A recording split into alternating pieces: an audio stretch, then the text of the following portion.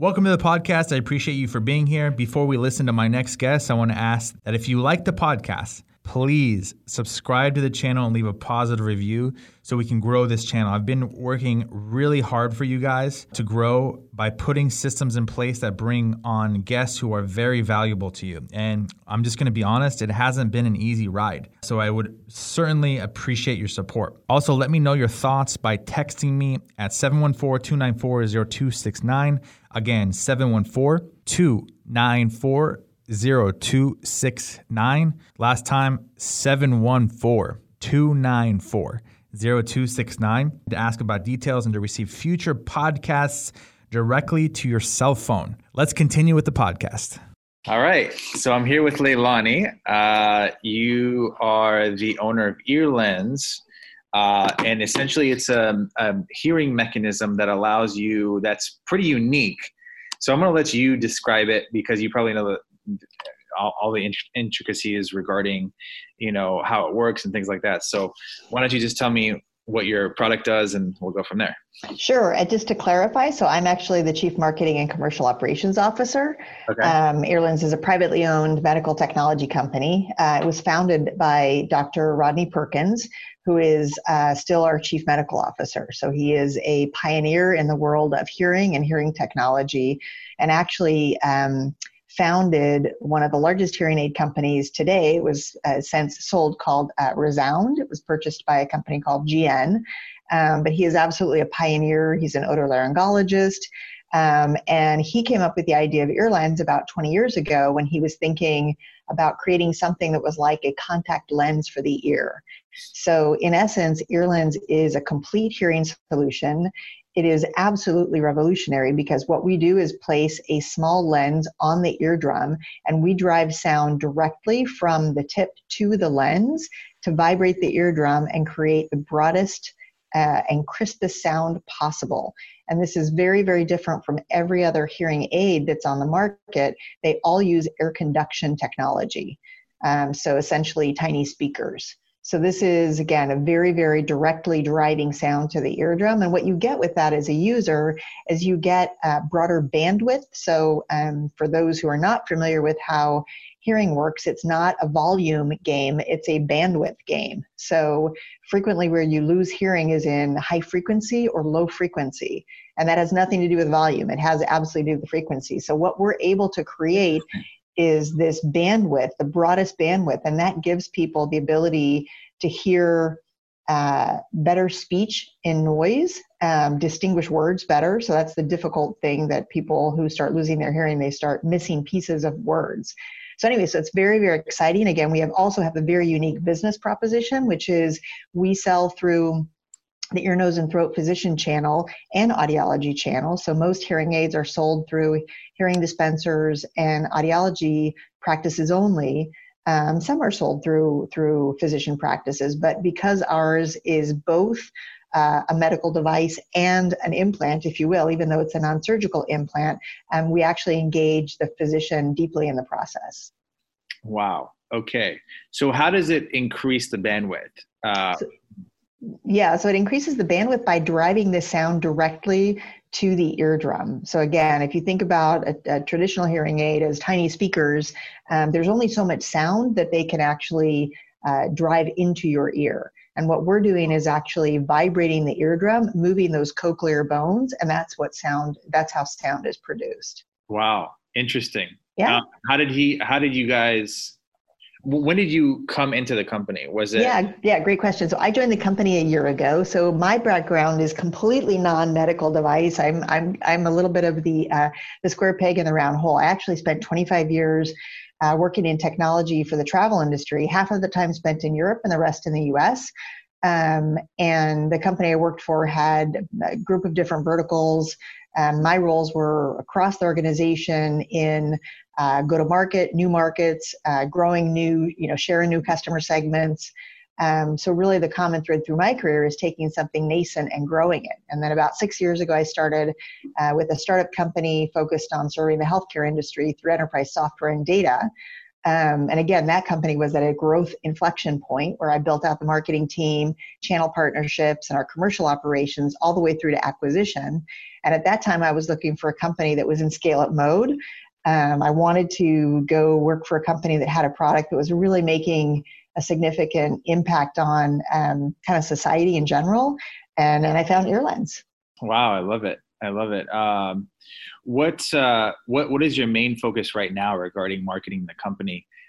You definitely, so you mentioned channel partners. You also mentioned marketing. So you focus on channel partners. I would think channel partners, that's like a marketing and sales, but normally when I hear channel partners, I think of sales. But is that a strong focus of yours, like channel? I mean, it's so, that's part of my past. I would say part of my history right now. Our channel partners are, again, it's the physician network. I think if you think about, again, it's a very different market in the past in the software industry.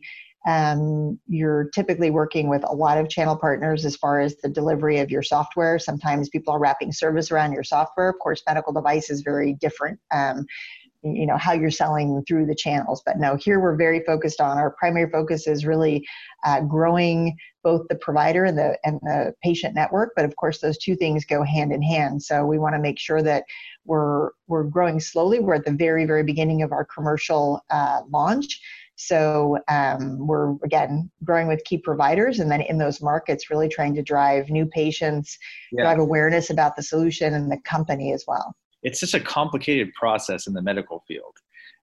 There's a lot of moving parts, a lot of decision makers, a lot of things that you have to put in place to make things happen. So I'm sure like your job is difficult because you always have to align marketing with the deliverables on a consistent basis.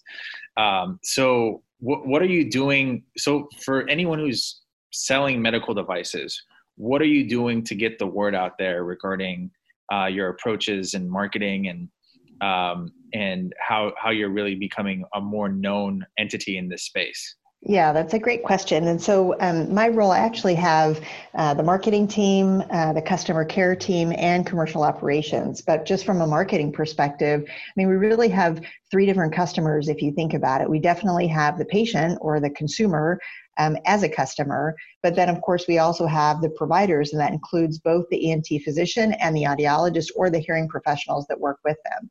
So getting awareness around our solution, I think for in the provider space, so this is very much a B2B2C, if you will, world, right? Because in the provider space, it's absolutely about engaging them and, helping.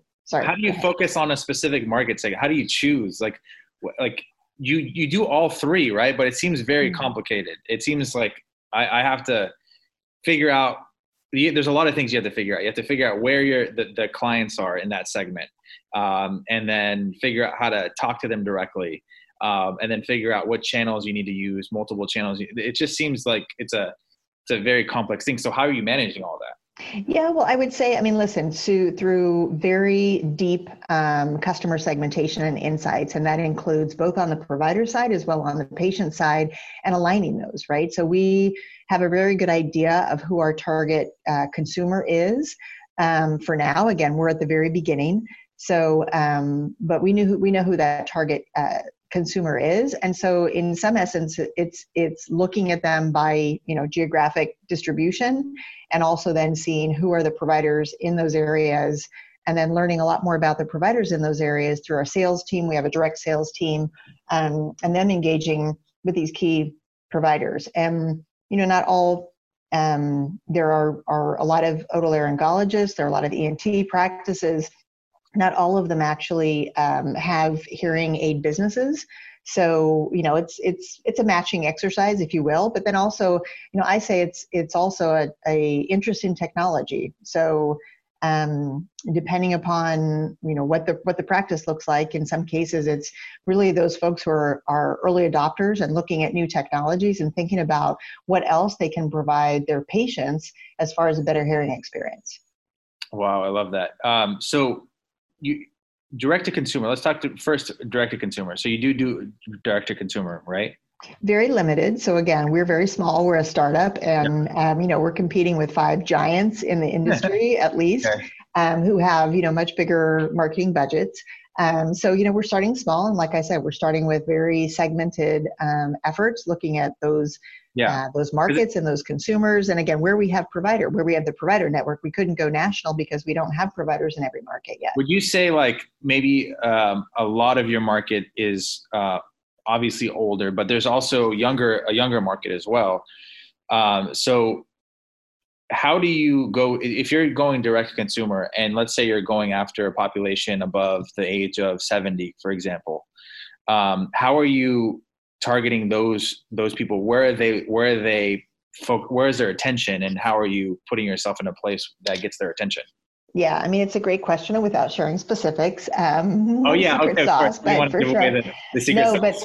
No secret sauce. But no, so a couple of things. For now, our target customer is actually someone who is already wearing a hearing aid or is using some kind of a personal sound amplification device. Yeah. And the reason for that is those are the people who really hear the difference. They really notice the difference. If you were a first-time hearing aid person, right? You were looking for your first hearing solution. You'd be like, oh, this is how it should be all the time. You would think that's how it should be all the time, and you might not know what the difference is. So for now, those are the customers we're focused on, people who can really appreciate the difference and notice the difference. And so that already makes the market smaller. It's a small market. So I'm going to share a couple of statistics with you that I think are important as we think about the market. And again, what we think is a great opportunity. So part of that is that, first of all, hearing loss, any kind of hearing loss, is the third most common health problem in the United States. And what that means is approximately 48 million Americans are experiencing some degree of hearing impairment. And there are a very limited amount, so it's around about 20% of people who do anything about it. And most importantly, what's exciting to us is a recent research study that was published in kind of a revered medical journal called The Lancet found that hearing loss is the top modifiable risk factor for dementia. So stated more simply, really? Correcting your hearing is cited as the number one change people can make to decrease their risk of getting dementia. Wow. So when you add that to what I call... Why do you think that is, though, really quick? So I'm not a scientist or a doctor, so I will not opine on that. Okay. But I mean, a lot of it really comes down to you don't really hear with your ears, you hear with your brain. So if you think about, I always say to folks, if you had a grandma or a mother or a grandpa or an aunt and you've seen their hearing loss journey, what you've probably noticed is when they start to pull back from family events, pull back from social events, they get tired faster. They're working so much harder. Their brain is working so much harder trying to piece together all of the things that they're missing in conversation or in those social events. And that's you're using a lot of your brain to hear. So I would guess, again, I'm not going to opine as a non-physician, but I would say that for us, what's exciting about that statistic is that I match that with a growing baby boomer. I mean, I think there are about 10,000 baby boomers turning 65 every day, right? So this is a fast growing demographic. And most baby boomers, we all listen to too much rock and roll, probably, right? So at loud volumes, we weren't really cautious about our hearing. I don't know if I'm a baby boomer or not, but I say us and just in the plural. But my point is that this is a demographic that is redefining aging as well. And they're very, they have a pro-aging attitude. They're like, let's take control of our health and our wellness and, let's age well. And so I think these two statistics or these two journeys, the journey of I'm now linking improving my hearing to improving my cognitive abilities, and I'm a little bit less worried about, the stigma of a hearing aid and thinking I'd much rather hear and be engaged and be social and continue, working. Again, this is a demographic that's working until their 70s, mid 70s. So it's we're an active population. So I think those two things are coming together, and that for us is a great opportunity because, as we talked about the bandwidth, the audibility that we provide with our solution is absolutely in those bandwidth areas that people lose first. So it's the high frequencies that you lose typically first in your hearing. So it just makes for a great opportunity. Again, we're growing slow, but we think it's an exciting market. And again, if we think about it, a market in general, that only about a quarter of people who have any kind of loss are doing anything about it, we think there's just also a great opportunity for more people to get into any solution, ours or anyone else's. Well, if you don't mind, I'd like to opine about what causes people who have a lack of hearing to get dementia. I think the less information that comes to you, the less you can think through that information in all its complexity. And so what happens is, I think neural synapses kind of break, as time progresses, and if you're not consistently, strengthening them. And so if you're not taking information, then you don't have a way to strengthen your faculties. And I think, if you don't use it, you lose it. Kind of that concept, I think, is relevant here. I might be wrong, Like I said, I won't opine. I will leave it to the brilliant people at Lancet and other studies. I mean, so again, there are a lot of studies that are coming out now that are linking these. And listen, hearing loss or challenges with hearing have already been linked to things like depression, right? People become less social or get depressed. I think I call it the psychographic of, imagine having been, an important person in your life and someone people listen to, and then not being able to hear them anymore. So really, I think, again, there's a confidence and control that comes with that's why I say I think we'll see a change in kind of this next generation of really, people taking control of their health. I think we're seeing that more and more. Yeah, definitely. So let's talk about marketing. Okay. What do you feel is, what are the first steps in scaling a marketing team and making sure that we increase sales as a company? So, what was your experience coming into the company? What were the conversations you initially had with your company owner on how you're going to grow the company? What were your initial conversations? Now, I don't want you to give away any secret sauce or anything, but I'm kind of interested in, he probably had a lot of questions for you, and you kind of probably built a game plan to help scale and put the word out there. So can you tell me about that and flesh it out for me? Sure. So, I mean, I think it's, in general, I think from, and I'm going to call it go to market as opposed to marketing, because I think, again, technology companies tend to, in the nicest way possible, build a beautiful product and think I'll bring in marketing at the very, very end, and we'll put, pretty pictures and fancy words around it, and then we'll sell it. And so I'm going to call marketing go-to market, which is a very market-driven approach. And I say that because I think it's essential to look at who the customer is, what they're buying, how they're buying it, what they're paying for it, right? And think those things through, how you will go to market first, and what your unique value proposition is, why they would buy you as opposed to someone else. And I think that I call it the buyer-seller match. That absolutely has to be part of the foundation of selling any product, right? And then the how you will sell it is also important. Again, that gets that back to the channel. Will you go through a direct sales team? Will you go through a partner channel? Let's talk about pricing, because if there's a bunch of products in the marketplace that have a specific price point, but your product costs more, is higher quality, how do you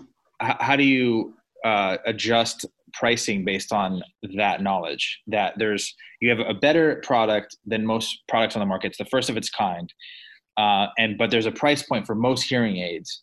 How do you break into the market when you know that you need to cover your costs, but you're a higher quality product, and these other products are at a specific price point? Well, so I mean, I think so. Part of that is every company has to position themselves based upon value, right? People pay for value, as much as they pay for a product. I would Agreed. say more than they pay for a product, right? And what is wrapped around that value. So in our case in particular, we have decided to, one, go through a concierge medicine approach to getting the product, right? So you can't get the product online, you can't get it at Costco. You must go through a physician and healthcare professional network to get the product. And that in and of itself is a different delivery model, if you will. The product itself, again, is slightly more complex than the traditional hearing aid. We have a lens that is placed on your eardrum. It is custom made for every single ear. And so that requires the engagement of a physician and an audiologist to actually fit it. So we are very much in a premium service, premium delivery, premium product category.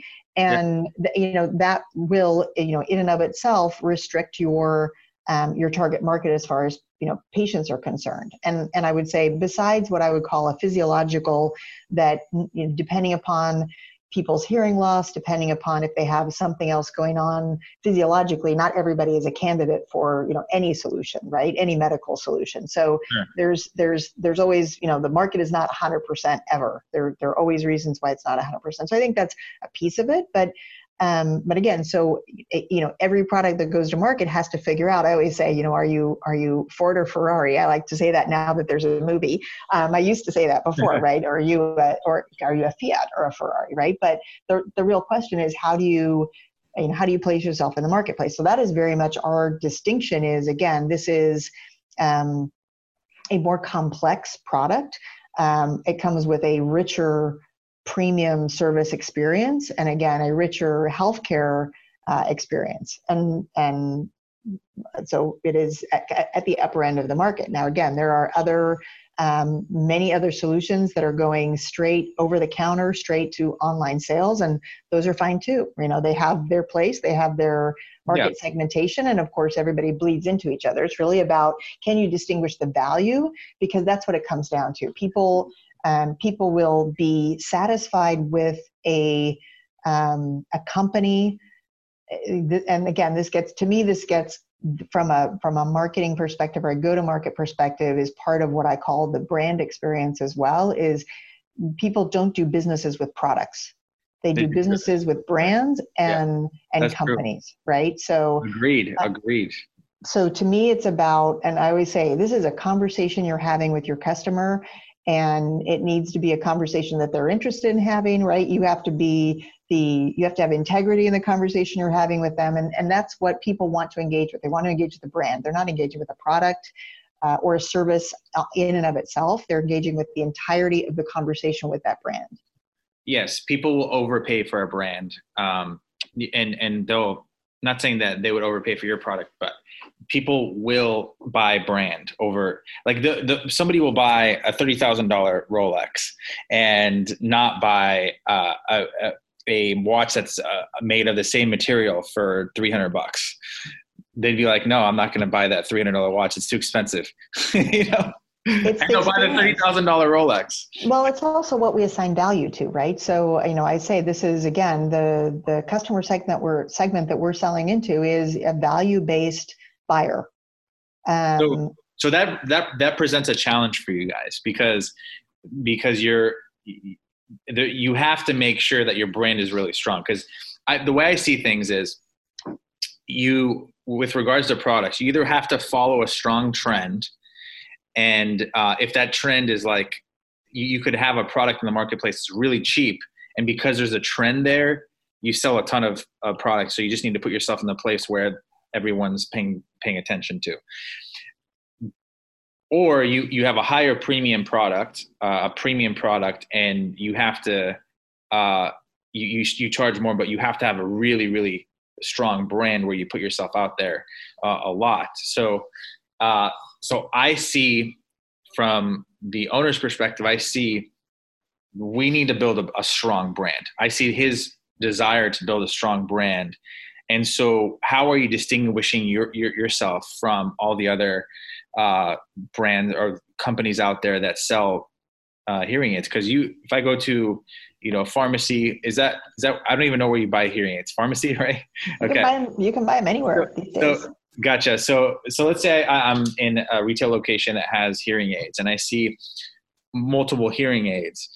I'm going to see to myself, like for me, I'm going to see, well, I'm just going to get whatever I need at the moment if there's no distinction in brand. So if there's like 3-4 hearing aids, I have no idea, what those what brand they represent, whatever the case may be. I'm just going to buy the cheapest one that I think will work, or whatever the case may be. So how are you guys distinguishing yourself as a brand? And that's really, really, really important. That's absolutely part of when I keep talking about this premium service experience. That's part of the partnership with the physicians and the audiologists that will be ultimately working with the patient, right? Is really building that strong partnership with them, because they will be our brand ambassadors. And so that's part of the education process. That's part of really building this strong differential and experience. We want it to be a different experience for the patient. So, but kind of to your point, that's also us not being present. I mean, there's a little bit of just the nature of us selling through a physician network. There's the nature of exclusivity. You're not going to see us at Costco. Well, don't you have to have a strong brand to be able to sell to the physicians too? Like they need to recognize the brand as well. Yeah, I think definitely. But I would say in the, I think in any space, it does get back to a relationship, right? So these are, if we were just talking about a consumer brand, again, building that strong brand awareness, it's very, very difficult in the medical space. And again, I'm a novice in this space, so I won't claim to be an expert because I kind of just got here. But it's a very different. It's a different relationship, right? This is a medical engagement, medical space. And I would say if I were to think about a surgical tool or a plate that's going to be put, in a surgical plate or something like that, you're not going to really know what brand it is, right? The patient isn't necessarily going to know what brand it is. And so I think it's just a different space when we think about brand and brand awareness. It's something that we absolutely need to build out, and we're planning to build out. It's part of this very unique offering, but I think we have to think about it slightly differently, because this isn't, Tylenol versus, I don't know, aspirin or something like that. It's a little bit more complex. Yeah, gotcha. So what are you doing to build relationships with these physicians and building out that network? I think part of it, again, is really getting them excited about the technology. So, the good news is there have been, in the hearing aid space, whilst there have been some really fascinating, I would say, evolutions around the periphery, right? So things like some artificial intelligence around, detecting some things happening with the patient, or streaming is, amazing. Now you can stream your music, you can stream your phone calls directly from your phone to your hearing solution. So you don't have to go through another speaker, if you want to think about it that way, right? And so there's been some great, rechargeable, our solution is fully rechargeable, which means, you don't have to be changing out tiny batteries, in particular, again, if you don't have great fine motor skills. And so there have been some great technology evolutions around the periphery, but the base technology of how air conduction works has not really changed for about 100 years. So I think what we're seeing is, people are excited about the technology. And so professionals in particular are very excited. This is, a highly educated group of people, right? So the newest technology that's going to get them better patient outcomes is exciting to them. Got it. So really all you have to do is get in front of a physician to show them what it does. Well, we have to prove the value and listen, get them the patients. And then when they hear the patients, patient testimonials are the, whatever you want to call them, the people testimonials is what I call them. Hearing people say, this has been a mood changer for me. Hearing people say, I went to a board meeting the day before I got my ear lens, and I went to a board meeting 2 days after I got my ear lens, and the experience was completely different, right? The first one was I couldn't hear everything that was happening. I was starting to think maybe I should roll off this board because I'm not capturing all of the information, and now I can. Or hearing people say we went to the movies and we really had no idea what was going on. We couldn't really hear the movie very well, and we were wearing hearing aids, right? And then we went back to see that same movie after we got our ear lens and realized we could actually hear what was going on. So those are the stories that make the difference. It's the patient outcomes. Listen, that's the value, right? It's the value for the patient, but it's also the value for the providers is when they hear a difference in outcomes, is when they get really excited that they know they're giving their patients a better, an option, a richer and better option. So you have a very significant role in building out that network. It's quite a position. It's kind of overwhelming. Do you feel sometimes it can be overwhelming to start for this responsibility put in your hands, and for you to have to build out this bigger physician network? And I mean, it's always challenging. Part of the fun is part of the fun of startups is actually the building everything out. So, okay. I think, listen, it's for me personally, and I think for any CMO, your challenge is always getting a deeper and deeper understanding of the customer, right? And then staying in tune with how their needs are evolving, because we are human beings and we change constantly. And then the market changes, right? So there's getting that understanding of industry trends and how those might be driving your customer needs. And then there's the psychology of buying. So to me, all of that is intriguing. Sure, I would love to be able to do it overnight, but the fun is actually the process, right? So getting there, and then the growth. So I can imagine in a year or 2 years from now, we'll be thinking about how to get into different customer segments. You start with I think that's part of what I would call a real good go-to-market strategy is nail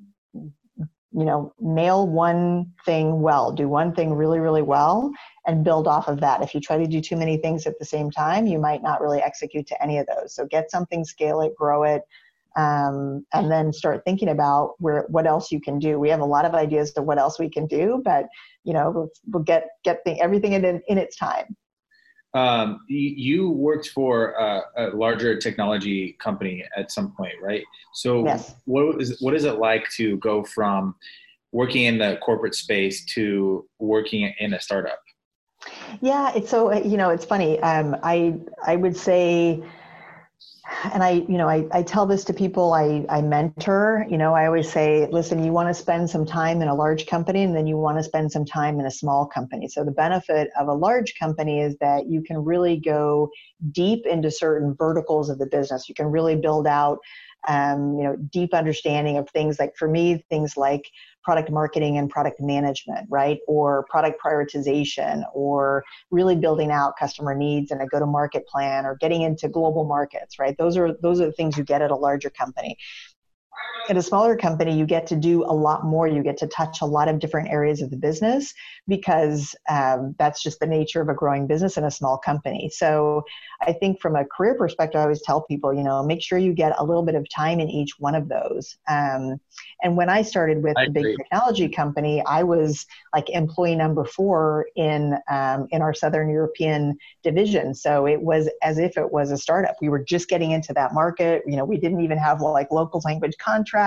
So it kind of was a startup experience, but then I had the ability to drop into, big kind of corporate headquarters and get that experience as well. So for me, I think I've had the fortune of many of my roles were about taking something that was nascent, something that was an idea or a new product or a new market, and growing that. And I bring that kind of experience with me. I do, again, the fortune that I have for having been with a B2B2C industry before is bringing that over here, where again, you may be marketing to a consumer, but you're really selling through a provider network. And so it's understanding where those natural, I don't want to say tensions, but maybe they're natural, friction points, but also where those opportunities are. So what interests you most about marketing? Gosh, that's a great question. I mean, to me, it's it's looking, I think it's really understanding how to bring together the buy view and the sell view. Those to me are I think the interesting points, but also again, I like I was in sales. I did direct sales for probably 6 years early on in my career. So I think that definitely helps me from a marketing perspective, understand have a lot of empathy for the folks that are out frontline selling. But then I also owned a product line. So I also really, kind of like interacting with the product marketing side. You owned a product line at some point. Well, I mean, I owned it within the company. I owned a $6 million product line. Yeah, I was the product owner and had, two desktop and two API products within my product line. So I think being able to have those different perspectives on marketing is a very, very big field. When people ask me, again, kind of marketing, I think, again, frequently gets limited to either comms. People think it's PR and comms, or people think it's design and, like I say, pretty pictures and fancy words. It is kind of a dubious industry. It is, but if you think about it as how you will go to market, how you will take your product to market, how you'll talk about it, who you'll sell it to, how you'll price it, if you start asking the who, what, where, when, and how, you get what go-to market is, and start seeing the connections with the other areas of the business. Yeah, definitely. So what do you plan on? So let me ask you this. So you mentioned people should be in big corporations and small corporations or small companies to get the experience that gives them kind of like an eclectic feel for, their career. And so what do you suggest if somebody's in marketing, they should be in sales, and then somebody's in sales be in marketing?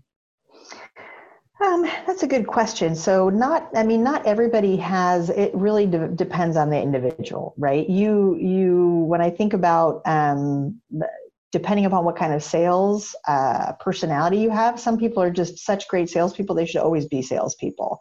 The same thing with, people who work on products. Some people are very highly technical product marketers, and some people are more kind of visionary product marketers. So, but I do think from a marketing perspective, what I tell people is, again, you never want to be a jack of all trades, master of none, right? Yes. So you want to get some mastery in a few key areas, and that comes with time.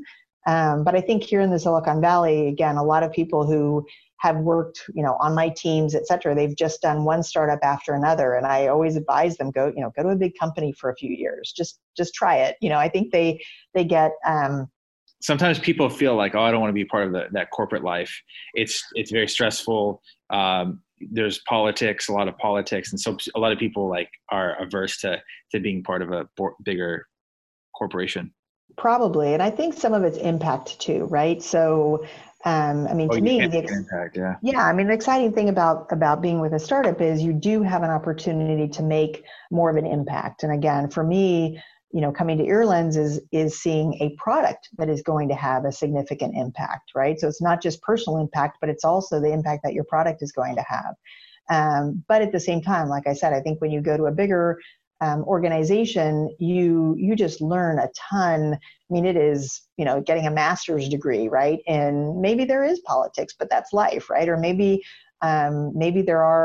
it's harder to get things done, and you have to learn how to be more influential and work your influence skills, right? So there are lots of ways to learn leadership. And I think, again, some of it is just the discipline that comes with larger companies and understanding how to navigate them. And that in and of itself can be a lesson.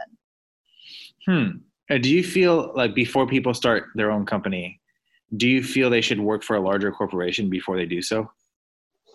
That's a great question. I don't know. I'm not sure I have a hard opinion on that. I think it helps to have certain disciplines if you're going to start and run your own company. If you have people who are going to run it for you, and you're going to be maybe the person running with tech, or maybe the person running with sales, I do think it helps to have some basic disciplines that you get from a prior corporate life. Interesting. Cool. So do you have, are you married? Do you have kids? Yes, and not yet. And yes, and yes. I have a 15-year-old and a 17-year-old. 15 and 17-year-old. Okay, awesome. And are they also interested in marketing? No. No. They get what I do, though, which is more than I can say for my mom. I probably tried to explain what I do to my mom 100 times, and I'm pretty sure she still has no idea what I do. Well, I think older generations don't understand marketing really. Normally. No. I think my dad kind of does. I think he kind of gets it, but again, and my kids get it. They, and they think it's cool. They certainly think, ear lens is cool. My son keeps saying he wants to get an ear lens. And I say, okay, well, but your hearing is fine for now. He's wearing his earbuds. Yeah, it's kind of just marketing is so diverse. I mean, there's so many things you can do in marketing. And because of that, people don't it's kind of nebulous to them for you to say I'm in marketing, because they don't know.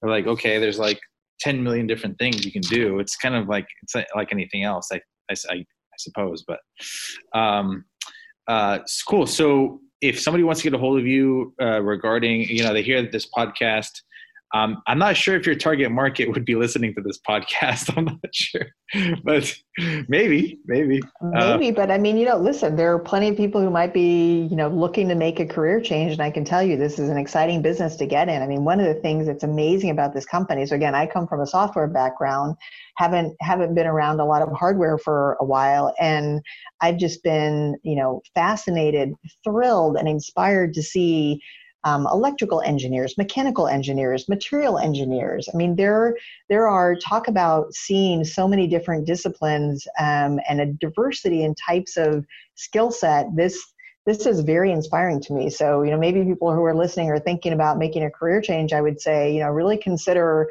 going to an industry that for me was really not on my radar screen, right? I was not thinking about going into medical device. I thought you had to have, some kind of a scientific background or have been there. And again, I think thinking about something like this, that is a little bit of a crossover, I would say, think about coming someplace where you could really use your skills and get engaged and do something that's inspiring and world changing. Absolutely. How would they get a hold of you? Through LinkedIn or? Yeah, LinkedIn would be the best. LinkedIn? Okay, yep. Cool. So awesome, Leilani. Thank you so much for doing the podcast. I look forward to conversing with you again soon.